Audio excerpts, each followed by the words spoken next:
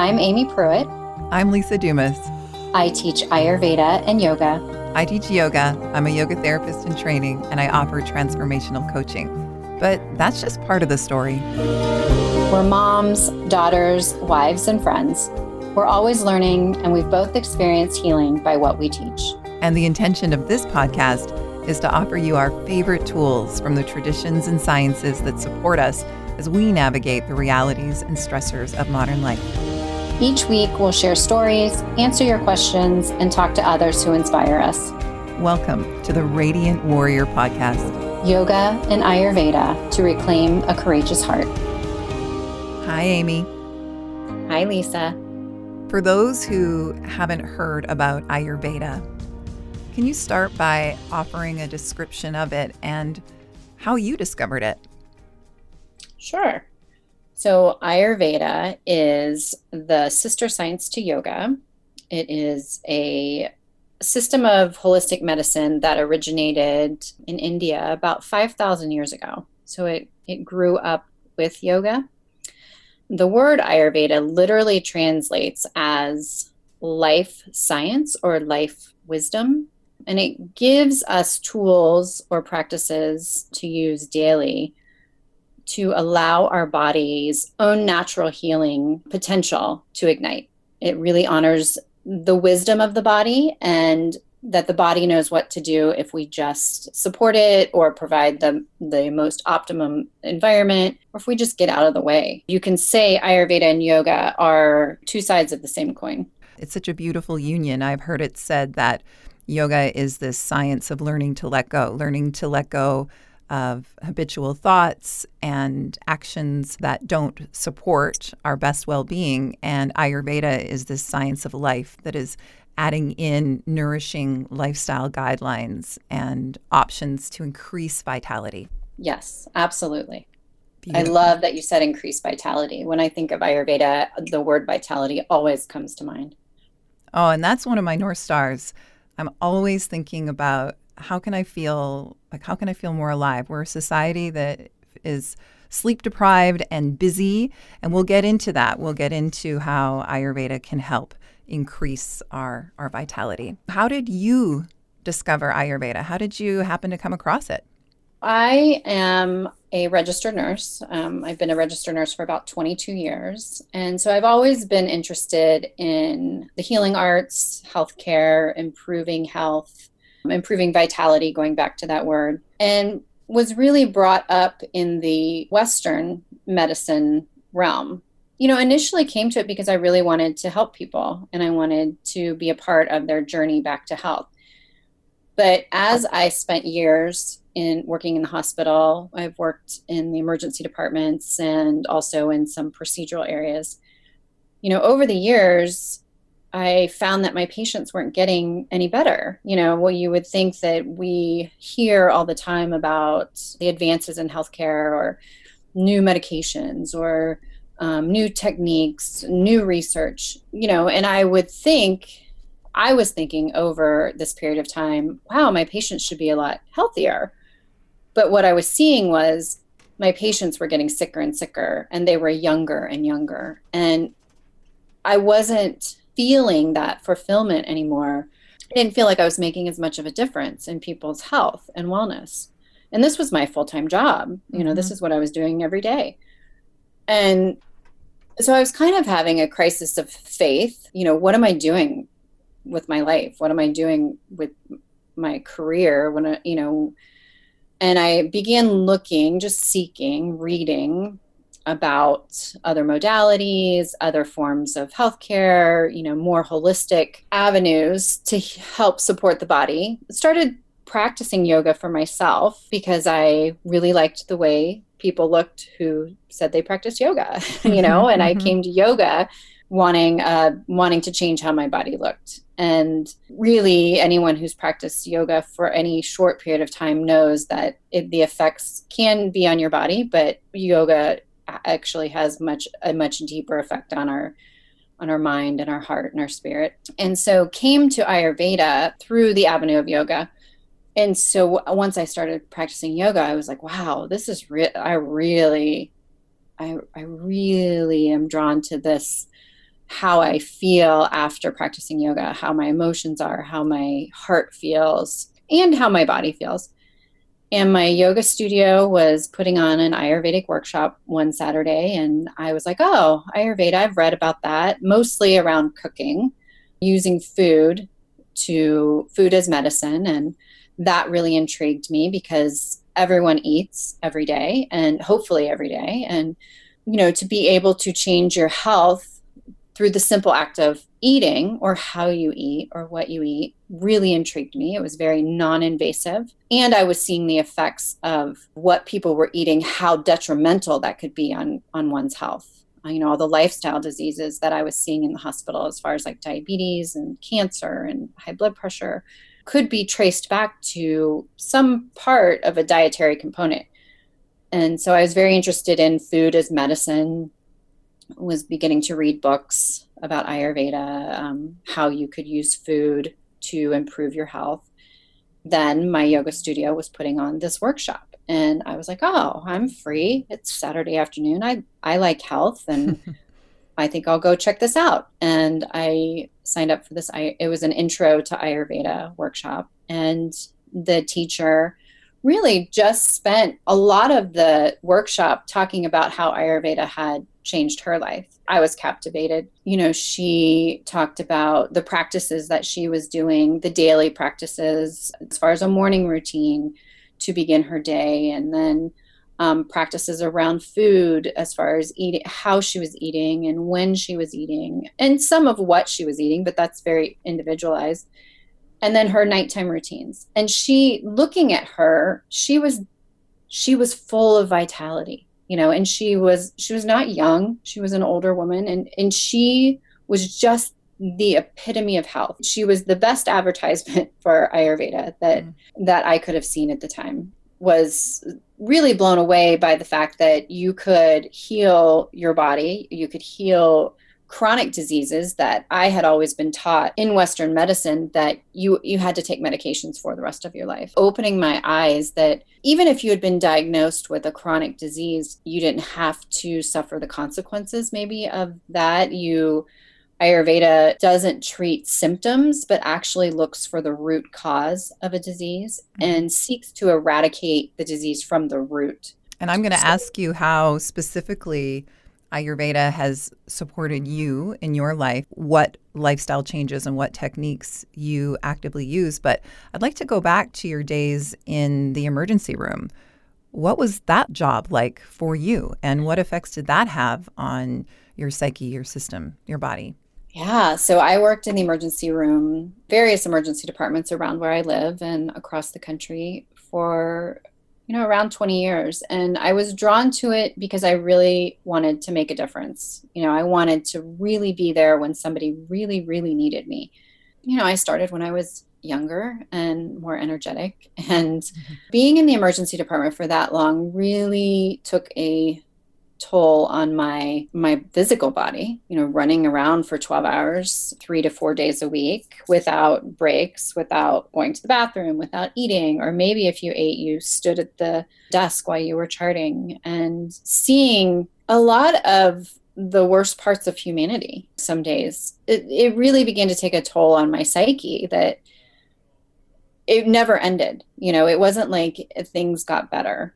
Your shift just ended, really. But you knew going back into it that you would have another 12 hours of the worst that society may have to offer at that time, or seeing what happens when people don't have access to healthcare. We were the end of the line a lot of times for untreated chronic diseases. And that was very defeating as well, because we live in a society that should be taking care of our people. And a lot of people still don't have access to healthcare. So you would see the end result of untreated high blood pressure and untreated diabetes. And that was very defeating for me to want to make a difference in people's health. And I'm getting them at the 13th hour, not really feeling like I could make a difference because the system was so broken. The resilience of nurses is amazing. What's in you that caused you to go into that profession in the first place? Have you always wanted to help and support others? I come from a long line of nurses. My mother was a nurse, is a nurse. My grandmother was a nurse. She never went to school for nursing, but she was really a pivotal person taking care of my father, who had a chronic illness from a small child. And she was the reason why he is still alive. And so I come from a long line of caregivers. I grew up in a household that my father had chronic kidney disease and ended up on dialysis in his 30s. Then my parents adopted a baby when I was about 8 or 9 years old. They adopted a baby out of the NICU who needed a home, and he had a lot of chronic illnesses as well. So from a young age, I was around chronic disease and learned how to participate in caring for those around me. And it just seemed familiar and like a natural fit that that's what I would go into as my career. It does take a different kind of person to be able to run towards the crisis as opposed to call somebody, and say, can you take care of this? And do these qualities extend into your life? Are you a caregiver to those around you? I would say yes. Yes, when I have the energy.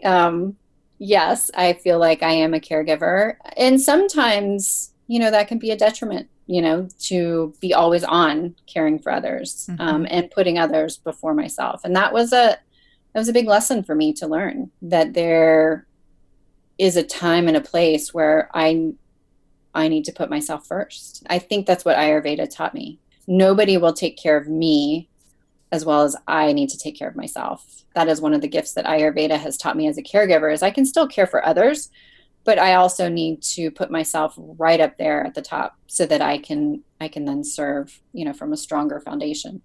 Such a powerful lesson, and one that people might not think that you're going to get from the science of life, from Ayurveda. And that leads me right into, how have the practices of Ayurveda specifically supported you and the burnout that you experienced after all of those years working those hours, working in emergency rooms, serving others?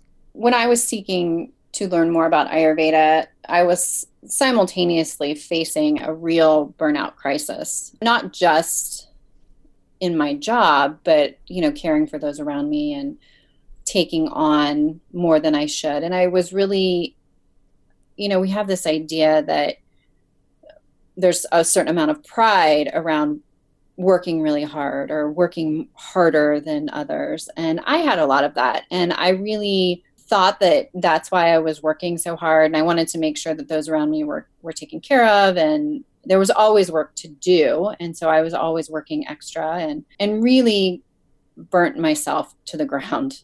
Didn't feel good physically. I was tired. I felt like I was aging quickly. I was feeling more anxiety. And I thankfully went to an Ayurvedic practitioner to seek care for myself. She began to teach me that it was okay to not do all these things to begin with. And it was okay to let others do for themselves, which as a mother or as a daughter or as a friend was very powerful for me initially, to even think that I could give myself permission to let others care for themselves.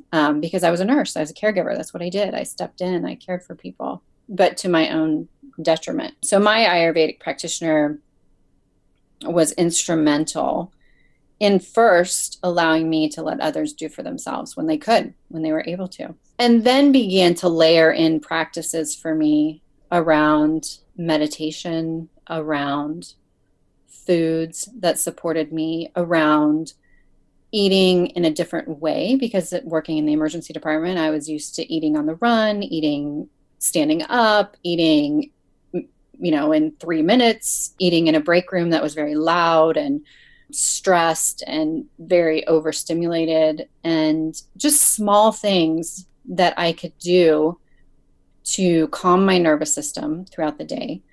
Even though I was still working in a very busy emergency room, there were small little things that I could begin to layer in, like going away from the department for even 15 minutes to eat my food alone in silence, to allow a little bit of my parasympathetic system to activate. even knowing I was going back to a very busy department for another 6 hours or so, or walking around the building, once or twice, just to be outside, to connect with nature or the noises of nature.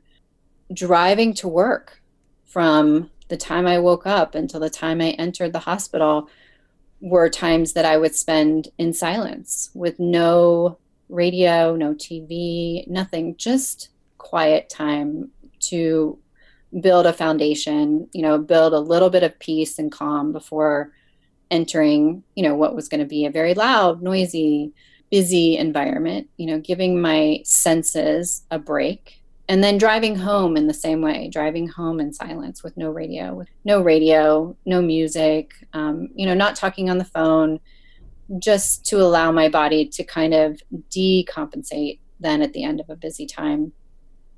All these practices were accessible. They were free. I was already eating. I was already driving, but just changing up the way I was doing certain things really began to have a big difference on my emotions, on my stress level. And then because these little tweaks were having such a powerful effect, I wanted to then add so many more things. Of course, if we want one thing, we want 50 things. So I began to add on more and more Ayurvedic practices and just saw my own health, my own emotional well-being really just bloom by incorporating Ayurveda into my life.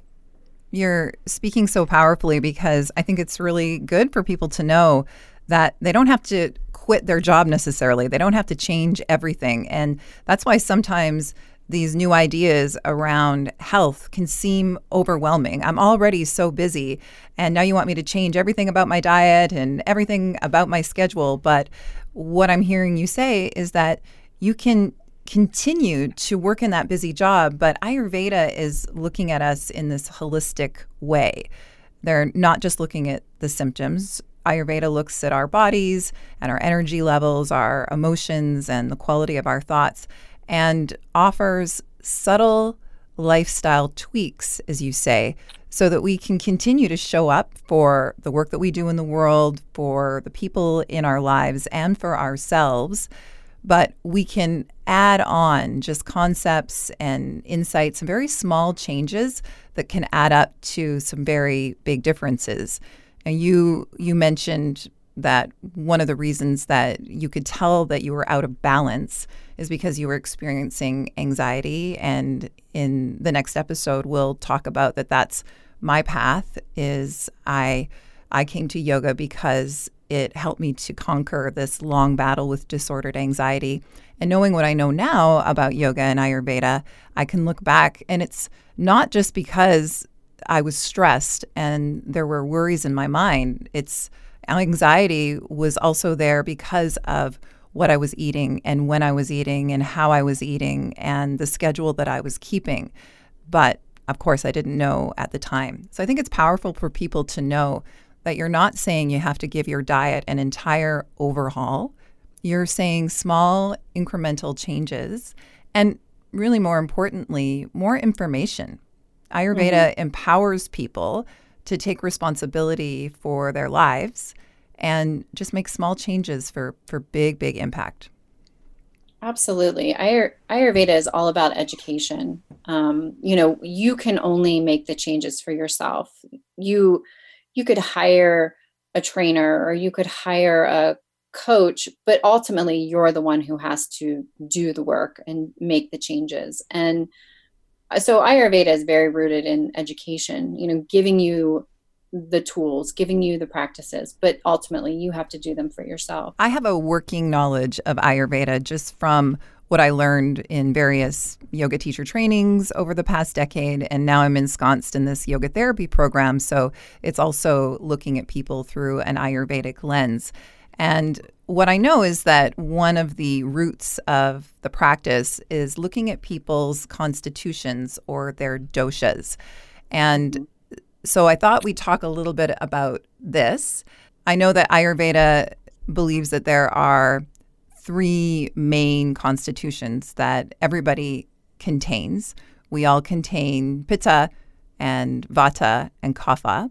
And each of us is born with a specific constitution, and then that changes in our life depending on how old we are, where we live, the season, what we're eating, and our lifestyle choices. And Ayurveda is all about bringing us back into harmony with that initial constitution. And it does so with food and various other techniques. So can you talk a little bit more about the doshic system? Sure. So you had talked about the constitution that we are born with, and that's called your Prakruti. You said we have everyone has Vata, Pitta, and Kapha in them. We all carry those three constitutions in us to varying levels, and we are born with maybe a dominant one or two, and some of us are born with all three that are very much in the same ratio, and that's called tridoshic.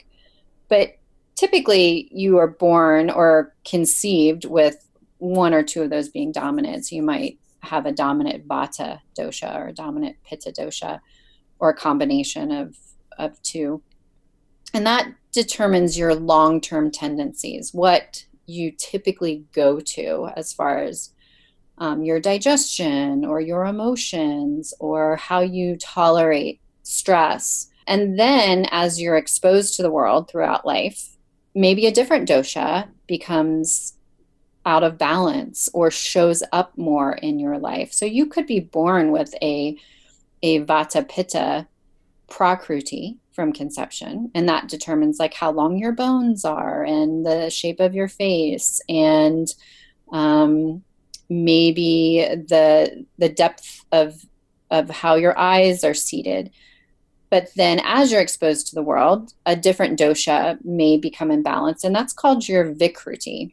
And so being born with a Vata Pitta constitution, you might be surprised that you might have a Kapha imbalance. And that can be very surprising to people, because when they learn about the doshas, they begin to self-identify with their Prakruti, not keeping in mind that maybe an entirely different dosha could be causing you distress in your digestion or change in your emotions or a difference in your weight, either weight gain or weight loss. And so we look at both. We look at the Prakruti, what is your constitution from birth? And then we also look at your Vikruti, what is going on today?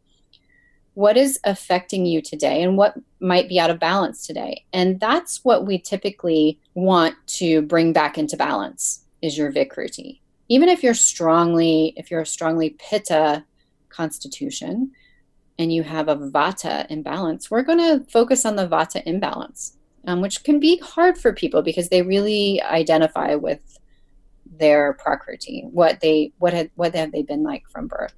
Let's put the doshas into context a little bit by talking more about them and how they relate to you and I. What I know about the dosha Pitta is that we can relate it to the element of fire. And when out of balance, Pitta is overheated and maybe prone to irritability. I have been told by an Ayurvedic practitioner that my natural constitution is Pitta, but Vata can easily become imbalanced. Now, looking at Vata, so many of us in the modern world struggle with Vata imbalance. Vata can be related to the element of air. So when we're feeling really busy in the mind is chaotic, we don't feel grounded at all, we would be perhaps dealing with a Vata imbalance. And for those 15 years that I suffered with anxiety disorder, I know now that was a big Vata imbalance, and I wasn't offering myself any grounding practices whatsoever. The way that I was living was worsening the imbalance of Vata. And then Kapha, what I understand is that the element associated with that is earth. So it's heavier and in balance. Somebody with a Kapha constitution is very grounded and takes the next right action. It's somebody that you can really count on. But out of balance, it can be more depressive states and stagnant and inert. And what I want to share is I'm having an experience right now of where I live in the season that it is. pulling these different imbalances, because when I was feeling very anxious, I was looked at by an Ayurvedic practitioner as Pitta with Vata imbalance. And that makes sense to me because I've always been very driven and motivated. If you read about some of the physical attributes of somebody who's Pitta, I line up with some of those. But when I was very anxious, digestion was very poor. And if you think about the element associated with Vata, air, dry, just like fall is the season of Vata, and you've explained this so well when we teach together. Think about the dryness in the air and the dryness of the leaves. So we can all become a little bit Vata imbalanced in fall. But here where I live in Vancouver, British Columbia, we're in the rainy, damp season. And rather than snowing in the winter, it tends to rain for weeks and months at a time. And I love to live here because I have found that I feel more comfortable in a humid climate. Living in a drier climate, which I also have done in my life, feels very aggravating to me. I don't feel as good in that climate. But where I live now, all through the summer, it feels wonderful. But once the clouds roll in and it starts to rain, I do struggle with motivating myself. I do struggle with inviting vitality and energy. And I recently took a quiz, and we can include a quiz in the show notes of this episode so that people, if they're interested, can find out about their dosha.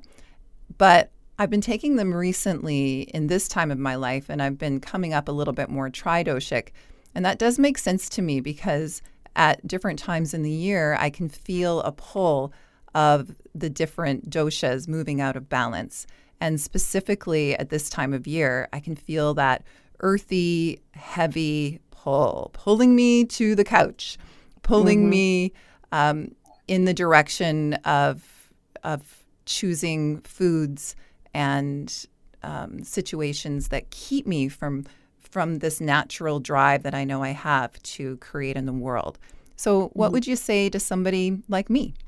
Well, how you've so beautifully described the environment that you're in right now, can be very kapha aggravating. And kapha is also associated with the element water.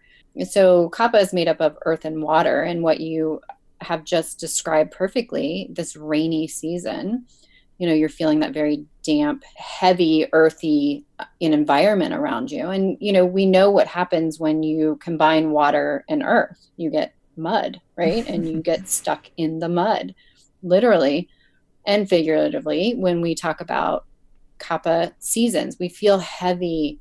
We see what's going on in the environment outside our window, and we feel that in our body. It's harder to get motivated to go work out or to go to yoga or to get up and do work because we're feeling inside our bodies and inside our minds also what we're seeing right outside our window, that heavy, damp environment that's also going on around us. Like you said, you didn't feel comfortable in environments that were drier. Maybe if one wanted to think of like the Southwest of the United States or the desert, that can be very Vata aggravating because it's hot and dry.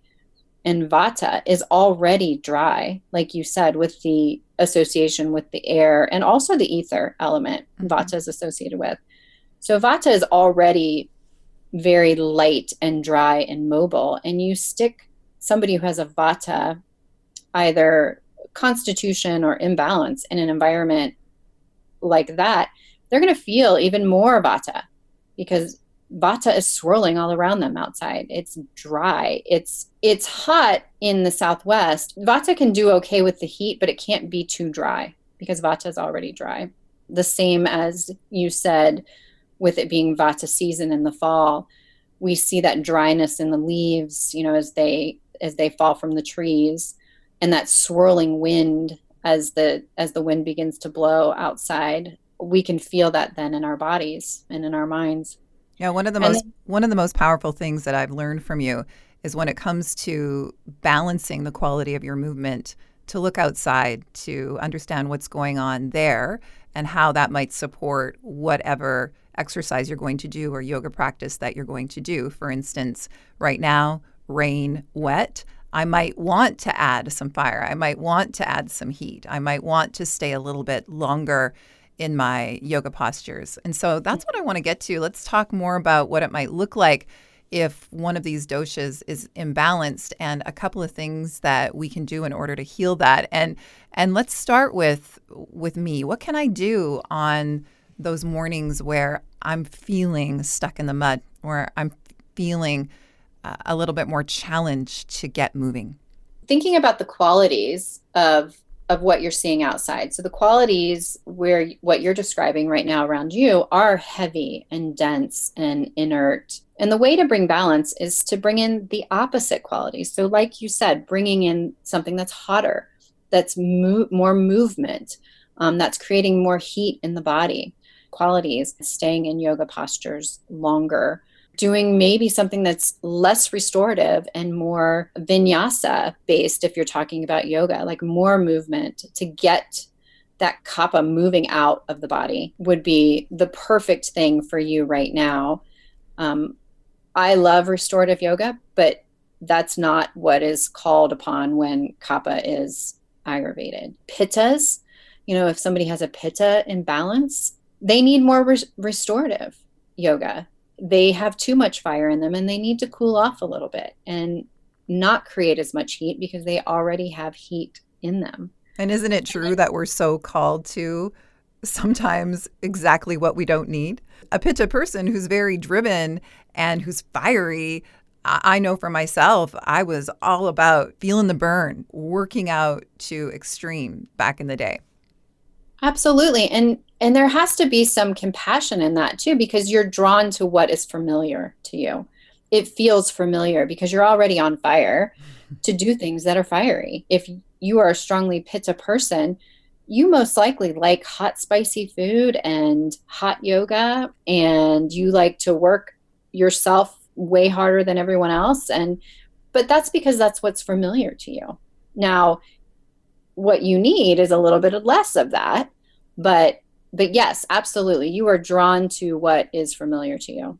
And what does a vata imbalance tend to look like? Because I often hear you teach about that really this is something that we can all relate to. This is something that we can all work to heal. Our society is so vata aggravating for everyone, not just somebody who has a strong vata constitution. There is so much noise and stimulus and color and talking, and our phones are always going off, and we don't spend a lot of time without all that overstimulation. So our society as a whole is very vata aggravating. Our vata constitution is made up of that air and ether elements, and so they are moving all the time. Their minds are moving all the time. Their bodies are moving all the time. They're the ones that might not be able to sit still, or they talk really fast and they're very vibrant and very excited about everything. And you can kind of see that in our society in general. We talk fast, we talk loud, we talk a lot.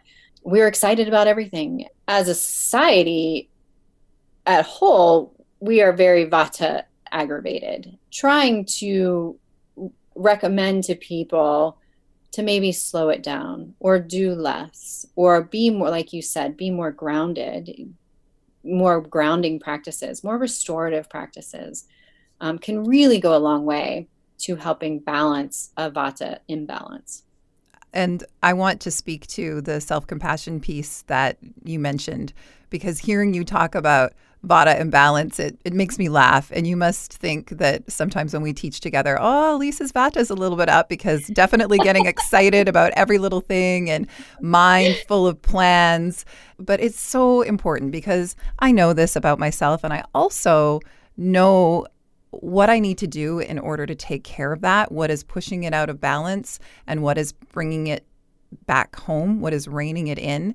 And that's where the self-compassion piece is so important, because I think the last thing that a lot of us need is more rules. Those of us who are interested in bringing ourselves back into balance, who are interested in holistic health, we are reading constantly. Okay, what do I eat? What do I do? And it can feel overwhelming, and it can also be guilt inducing if we're not doing the things that we know we're supposed to do for good health. And I struggle with that because I understand that to balance Vata, that was such an issue with me, a painful issue for so many years, completely living in fear. I know that one of the ways to rein that in is to ground by setting a schedule for myself, eating at similar times of the day and going to sleep at similar times of the day. And that's a huge paradigm shift for me. That's very different than how I've lived. And I have a schedule that can sometimes be erratic, like many of us do. It can be hard to eat at certain times and eat by a certain time in the evening, but I know that's so big. Not eating all day and then having your biggest meal in the evening, I know that that can play havoc on my constitution, and I'm sure a lot of people can relate. But important to also say that when it does happen, it's probably better to enjoy that quote unquote, food that's unskillful in a relaxed state with self-compassion, enjoying every single bite or every single sip, rather than doing something that you might know isn't incredibly helpful for your well-being, but feeling so guilty about doing it in the first place. I think that the self-compassion piece is huge when it comes to making these changes around our diet and our life schedule. This stuff is pretty charged. This stuff is so connected to our emotions as well, especially when you talk about what and how we're eating. Yeah, layering on guilt and shame is not helpful at all. And really having that self-compassion that you are unique. There is not one person in the universe that is exactly like you. And so the way you eat or what you do or the movement that you choose every day needs to be, I have said many times, you may have experienced a diet fad or a workout that's worked really well for somebody and you try it and it doesn't work for you at all. And that can be very self-defeating. And it's not because you didn't do it just as well or better than anyone else. It's because you're unique and that works well for them, great for them. But really finding what it is that works for you. Routine is so important for Vata. Vatas thrive in routine. They don't like routine because they're creatives. They like to live in the moment and they like to be inspired and they like to, follow that beautiful thing. They thrive in routine. It's not what they like or what they're drawn to, but that's where they really, blossom. So you're saying that the last 3 nights when I was writing and I was feeling so incredibly creative, and so I stayed up until 2:00 in the morning just writing because I was feeling this creative rush, that might not have been the best thing to balance my Vata. Is that what I'm hearing? I am saying that you look upon those last 3 nights as a beautiful experience, and maybe the next 3 nights you balance it with a lovely bedtime routine that not looking back and saying, oh, I shouldn't have done that, but looking forward and being like, I spent some nights up late doing this thing that I love and I was so inspired, but I know that my body and my mind need balance. So maybe the next 3 nights I put myself to bed like I would a young child, and I get 8 or 9 or even 10 hours of sleep the next couple nights to really honor what my body needs. I have done this great creative project and I have really been on fire with that. But I need to recognize and honor that my body can't do that for a long time. And it's going to start to affect me in other areas if I don't really take care of my sleep and my rest. When it comes to what you and I both teach, this word balance is essential. Also, it's gentle. And hearing the way that you spoke there and suggestions on how we can speak to ourselves and our own minds when we know that we're making choices that perhaps don't support the way that we'll feel the next day. The way that you were speaking there is unusual. We haven't been taught to speak to ourselves in that kind way, to speak to ourselves like we would to somebody that we loved who came to us and said, oh, I know that I haven't been eating in the way that supports me, but I've been busy and I've had to go and pick this up and pick this up. We'd say to a friend, it's okay. This is what you need to do right now. This is what life looks like right now. Forgive yourself and move on. But we would never or very rarely speak to ourselves that way. And of course, we know there's lots of reasons for that. The thoughts that we have and the quality of thoughts that we have, they're not our fault. We've learned how to be hard on ourselves. We've learned that we need to do this, that, and the other and tick this box off and achieve this item on our to-do list in order to be approved of, in order to be good. And this is a big piece in our life, is how are we treating ourselves in our own mind? We're talking to ourselves more than anybody else is talking to us usually. And it's a piece to look at when it comes to gently coming back into balance. Mm-hmm. Absolutely. It really is, how are we speaking to ourselves as if we were speaking to someone that we loved. And Ayurveda is all about loving ourselves and honoring ourselves just as we are, and not using this negative self-talk or shaming ourselves or chastising ourselves. We do live in the moment, and using the example of, I know I probably am not making the best choice with what I'm eating right now, but it's just, this is what I have, or this is the amount of time I have, or this is the food that's available to me. Not shaming yourself in that instance, but saying, I am recognizing that, and I am going to eat it in a manner that I could absorb every last available nutrient, and I'm going to put it down when I'm done with it. I'm going to set myself up for my next meal, maybe in a different way. And that feels very different than eating something, being like, oh, I shouldn't be eating this. I shouldn't be eating this. Oh, this is terrible. Oh, I'm such a bad person. And I don't know why I can't get it together. And, just this constant dialogue that we have in our head. There are moments where all of us make decisions that we know might not be the best for us, but recognizing that and then just trying something different next time has a very different feel to me than beating myself up in the moment.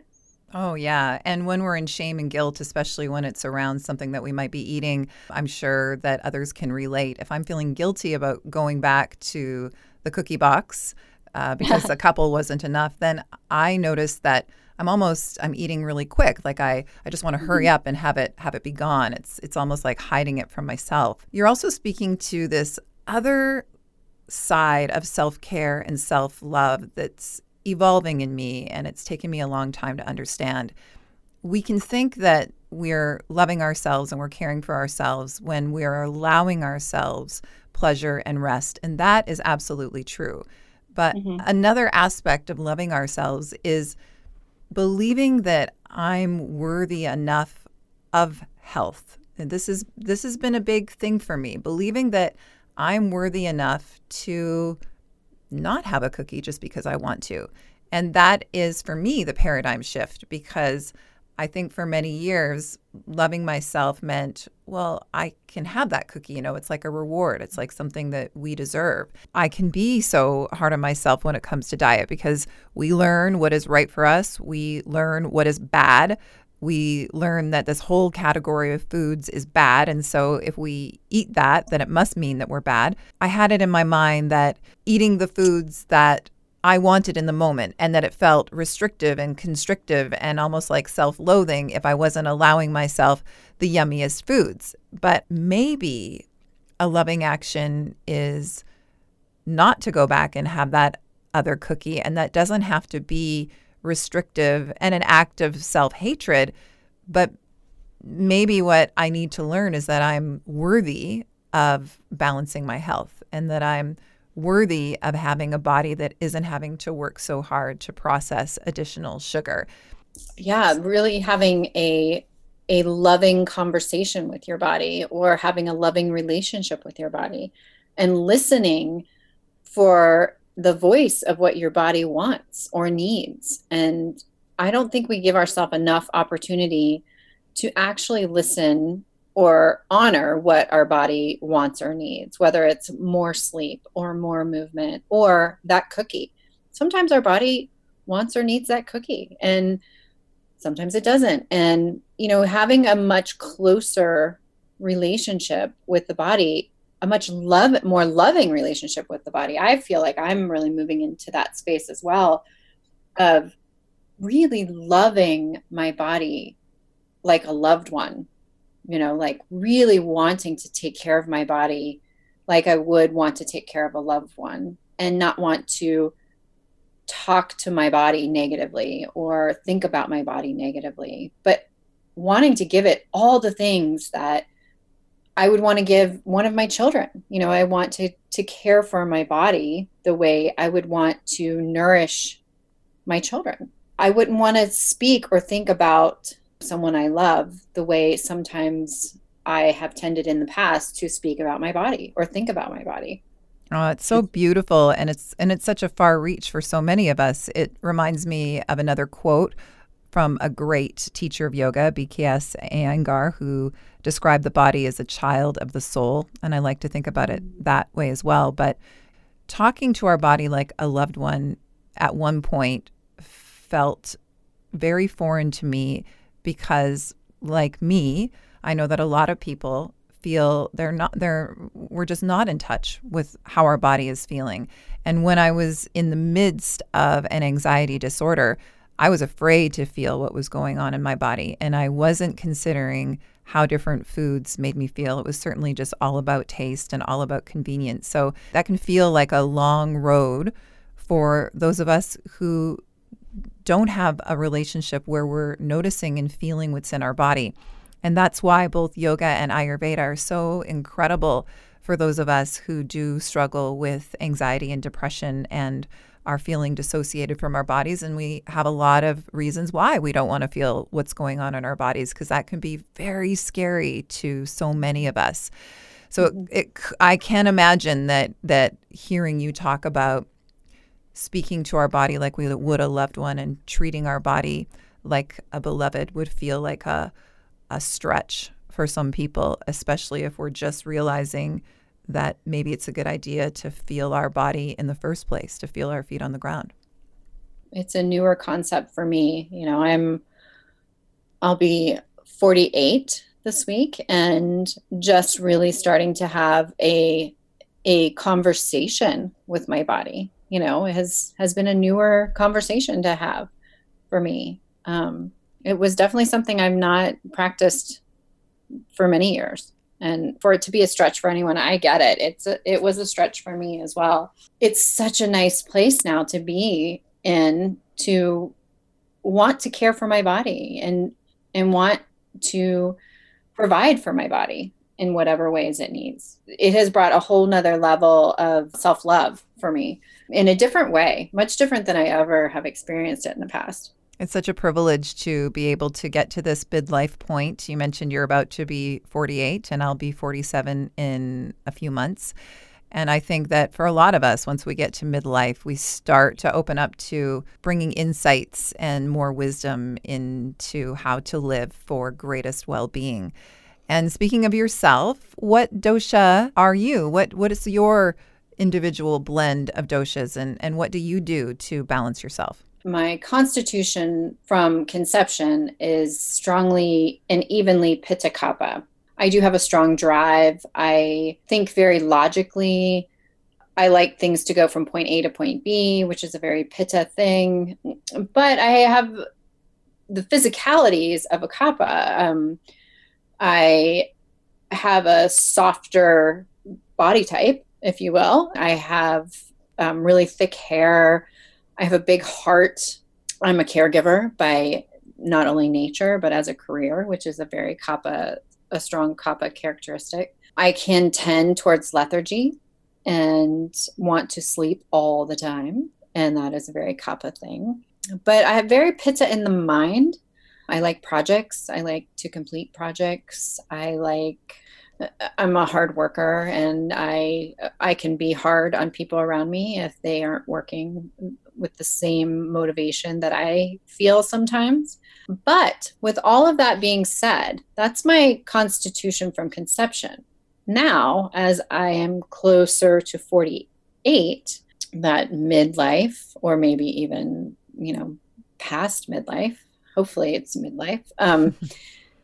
I am moving into the Vata stage of life, and I can feel that. I have more movement in the mind now than I ever had before, as far as a little touch of anxiety now that's unexpected, and maybe even a little bit of a spaciness, that air and ether coming in line. If I am not really rigid about times that I eat, I can really get spacey if I go too long without eating. Oh, you're speaking to something else that is so interesting, especially when it comes to relationships. That's right. There is a relation to the different times of our lives and the different doshas. So is it correct that it's children, very kapha, right? Very, mucusy, and Yeah. there's Yes. that wet and that earth, and they're present, and They're that plump and right. they're solid, and you look at a toddler's body, and you just want to squeeze them. They kind of have that Pillsbury dough type body. And that's very kappa, and like you said, they're mucusy. They're very, that's the age. Kappa age is from birth to puberty. And then Pitta age is from puberty to menopause or retirement. And that's the time that we're driven, we're building, we're creating, we're building families and homes and careers and businesses. And, there's a real fire in our belly to do things and accomplish things. And then the Vata stage of life is from menopause or retirement to death. And that's when we feel more of that air and ether. We're much more contemplative. We're living in the mind. We feel that dryness in our skin and in our bones and in our digestive system. We can have digestive issues that we never struggled with through our whole lives. And then we enter the Vata stage of life, and you might listen to your grandparents talk about their bowel habits more often. And that's a thing, as you move into the Vata stage of life. And, you see that air and ether element take root in our bones as osteoporosis sets in.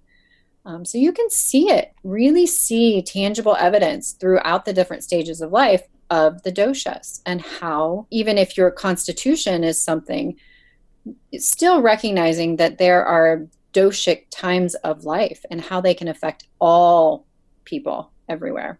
Yeah, Ayurveda has been really instrumental in helping to heal my digestive system.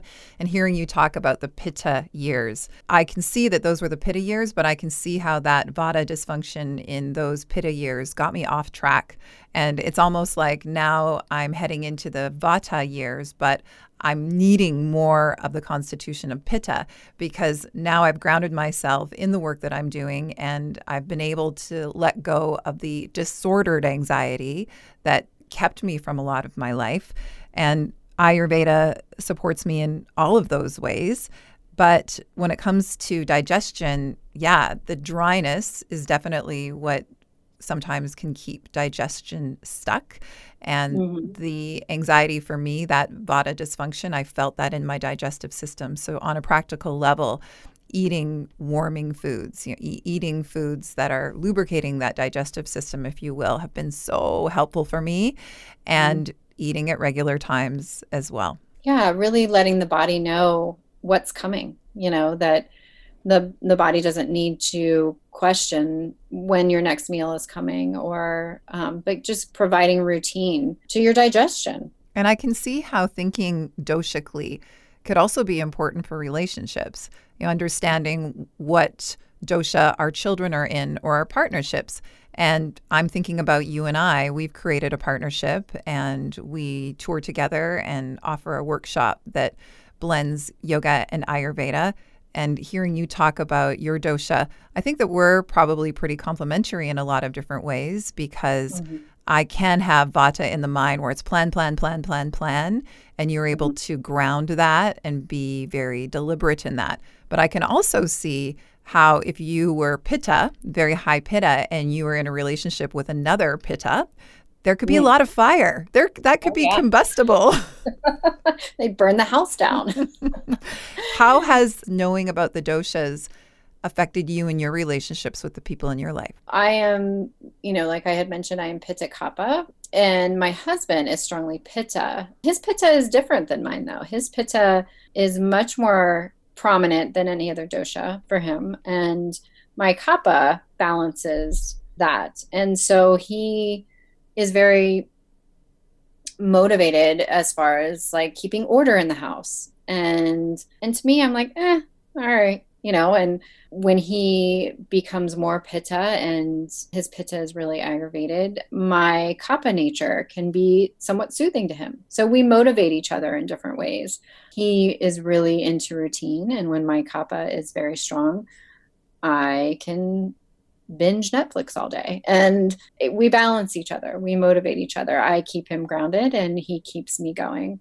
And it's really brought another level of compassion to our relationship, to recognize that we're different and we bring different things to our relationship. Ayurveda is really bringing the spotlight to that we're all unique, and it's our nature to be the way that we are, and to have such love and compassion for our true nature, and not to try to change each other. It's his nature to be one way, and it's my nature to be another way, and to really honor that between each other.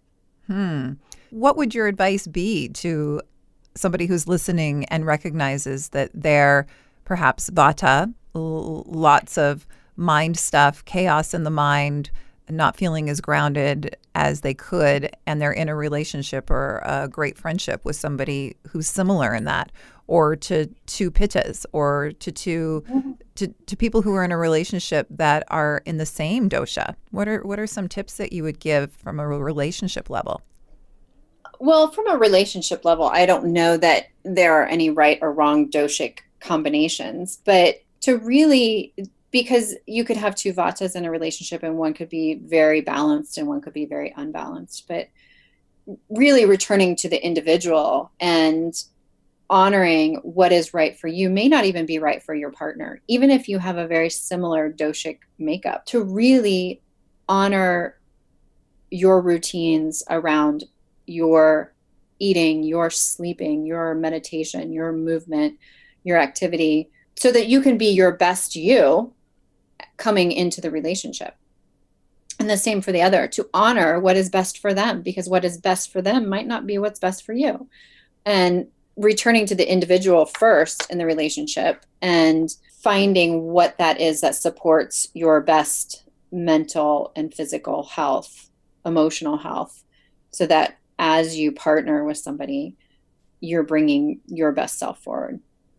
Just great relationship advice with or without Ayurveda. It's like putting your own oxygen mask on first, right? Setting the boundaries. Exactly. So even though we're tempted to take care of everybody else before we take care of ourselves, reminding ourselves to know what's best for us, take care of our own thoughts and our own emotions, and then we have the best chance of showing up fully to the people in our lives. Yeah, I hear that.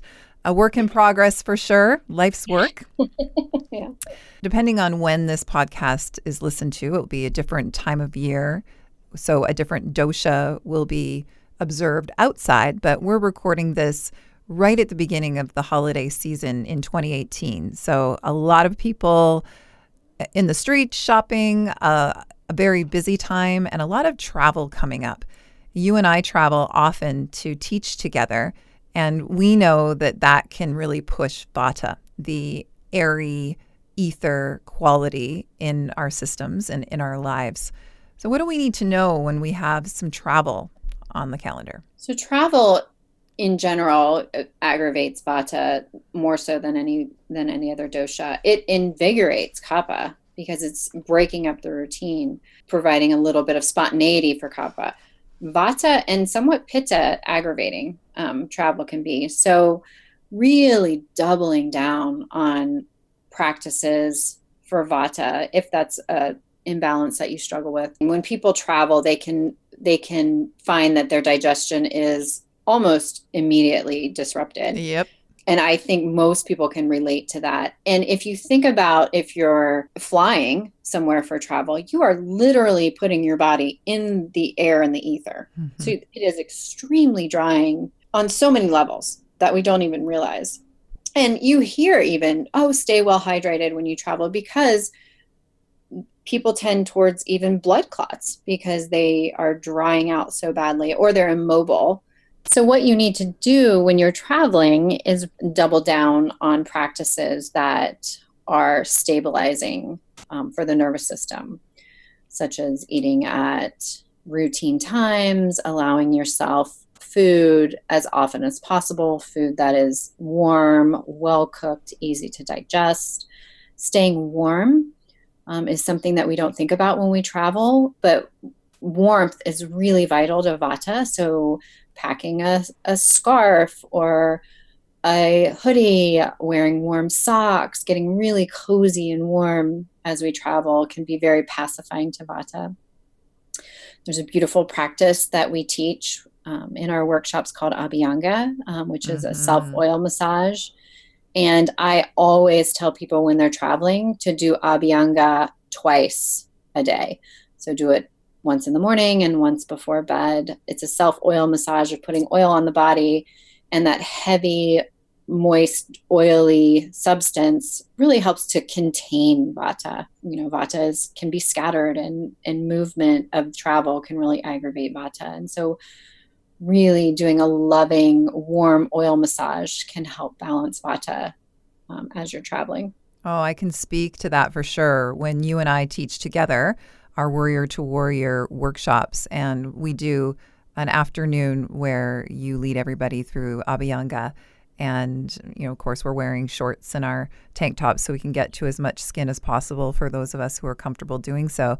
And the first time that you led me through a complete practice, afterwards, we offer Shavasana, this yogic rest. And it was the most relaxed and the deepest closing meditation after a practice that I've ever had. I was very surprised about the effects of simply intentionally offering our body a self-massage. Yes, yes, and it is one of my favorite practices for myself and also to recommend to others, because it is that loving conversation again that you're having with your body as you are putting warm oil on your skin. Consciously having that conversation with your body, can be so soothing and so pacifying. You and I have mentioned a lot of different practices that each of us practice. What can you offer, just a few very simple things for people that are listening and aren't familiar with Ayurveda, but they're interested? What are some simple rituals or practices, insights, and lifestyle guidelines that somebody could implement to make a shift? So just beginning to tiptoe into Ayurveda, I would say first, maybe look at your routine in the morning and how could you create moments of silence in your routine. We wake up and generally we hit the ground running with 1,000 things to do and children to get out the door or partners to communicate with, and tasks that begin to go through our mind immediately as our eyes open.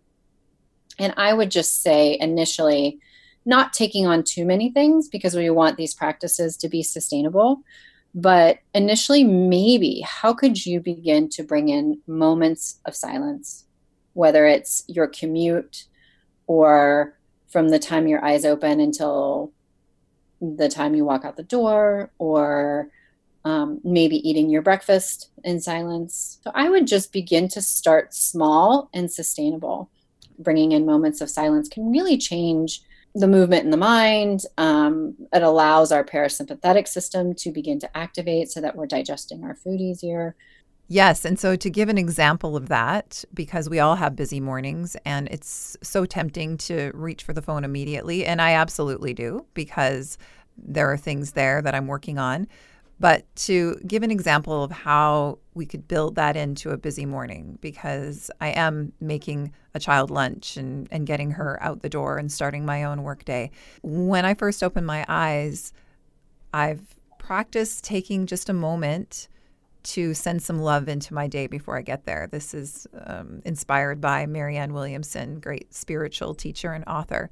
Taking a moment to breathe and feel my body and send a little bit of love to my daughter and to my husband before I even get out of bed and go and meet them.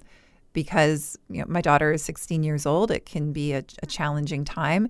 And sometimes when I open up my bedroom door, there's a lot of stressed energy coming from her. And so if I've already taken a moment to ground myself into wishing her well, a little loving kindness, may she be safe, may she be healthy, may she be happy, may she live a life of ease. If I take a moment and offer that blessing to her and to my husband and to myself, I'm not saying that it's always successful, but it gives me that moment of quiet and that moment of intention before I've stepped into my day. I've allowed myself to start with compassion, to start with love. So that's one way that I know I can manageably bring your practice into my life. What does your morning routine look like? I get up pretty early. I usually wake up about 3:40 in the morning. Whoa. To start my day. That my life hasn't always looked like that, but as I've moved more into an Ayurvedic lifestyle, it's what suits me. It's not for everybody. And I would really, not tell you that that's for everybody, but for me, for my constitution, it works well. I do a little bit of the same. I start with 10 deep breaths, 10 long inhales and exhales, and that helps to aliven me, awaken the body, clear the mind. And nobody else is up at that time. So it allows me that time and space of silence and to be very grounded and quiet before I start my day. I have many Ayurvedic practices, but the one that I would offer out is that I start the day drinking hot water, and it ignites my digestion. It helps to clear toxins from the body. And I have found for my own digestion that I feel good when I do this. I feel good when I awake that early and have that time before the rest of the world is awake. I walk my dog and I'm out in nature. I just really enjoy being out there before the rest of the world, before the noise and the traffic and the people. I find it's one of the best ways for me to then meet the world. Yeah, beautiful. And hot water has really worked for me as well. And so when it comes to you working with somebody as an Ayurvedic counselor, what does that look like? And how can people find you and work with you? I work with people one-on-one and in group settings, as well as, the beautiful offerings that we offer. To work with me one-on-one, typically it's a pretty lengthy intake process because myself and the client are really getting to know the client. And sometimes it's the first time a client has had the opportunity to investigate their own tendencies or their preferences or their likes and dislikes. They could probably tell you a lot more about their loved one maybe than about their own preferences. And so the intake process is pretty lengthy. I think my intake forms are like 10 pages now of a questionnaire that they would fill out and send back to me before we would meet. And then our first meeting is really reviewing that and making sure that we both are clear on maybe what your long-term tendencies are, what imbalances you may be struggling with, what your goals are. What are you seeking by seeking advice from an Ayurvedic counselor or Ayurvedic practitioner? And then typically I ask that we meet every week or every other week to really create sustainable change in what your goals are. And sometimes each time we meet, you might not be given a new recommendation because really I want you to create lifelong changes that support your health and well-being. And so I don't overload people with 10,000 recommendations that they need to accomplish in 30 days because, we found that doesn't work. You might have a really impactful 30 days and then you're done for the next 11 months of the year. And that really doesn't create change. Small, gentle changes every week really are much longer lasting. We generally start with your digestion. How are you eating? What are you eating? When are you eating? And then we move from there because so much of whatever they're struggling with might initiate in the digestion. If they're struggling with chronic health issues or emotional disturbances, so much of that can be soothed by issues in the digestion. I see clients one-on-one or in group settings. I run some group classes and workshops, and then as well as our offering that you and I do together with weekend retreats. If people are interested in working with me, I work either in person if they're in Central Ohio, or I also meet people from all over the country online via Zoom or FaceTime, video conferencing. And that's worked really well because it provides access to Ayurveda that people might not have locally. So I can see people online live, and that has worked great.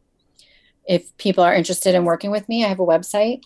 They can find me at, it's amypruitt.com, and I spell Amy a little bit differently. It's AIMEEPRUITT.com. And there is all kinds of information on my website about how to work with me or the offerings that I have. And we'll include that website in our show notes, as well as a link to a doshic quiz to find out what your specific dosha is. And your website, amypruitt.com, is where people can register for our touring Warrior to Warrior workshop, where we blend the paths of yoga and Ayurveda, yoga psychology, some Western science, and the path of personal development as well. So it's a very rich offering that we unite to bring to people. And so far, the next one on the docket is coming up in February in Seattle. So if you happen to be in the Seattle area, we would love to see you. Or if you want to visit Seattle. All right. Thank you so much for your time, Amy. And we'll talk to you next week. All right. I can't wait. Thank you for listening to the Radiant Warrior podcast. If you found it valuable, please leave us a positive review to help others find it. And please check out the Radiant Warrior podcast on Instagram and Facebook to leave us your questions and find out where you can come and practice with us next.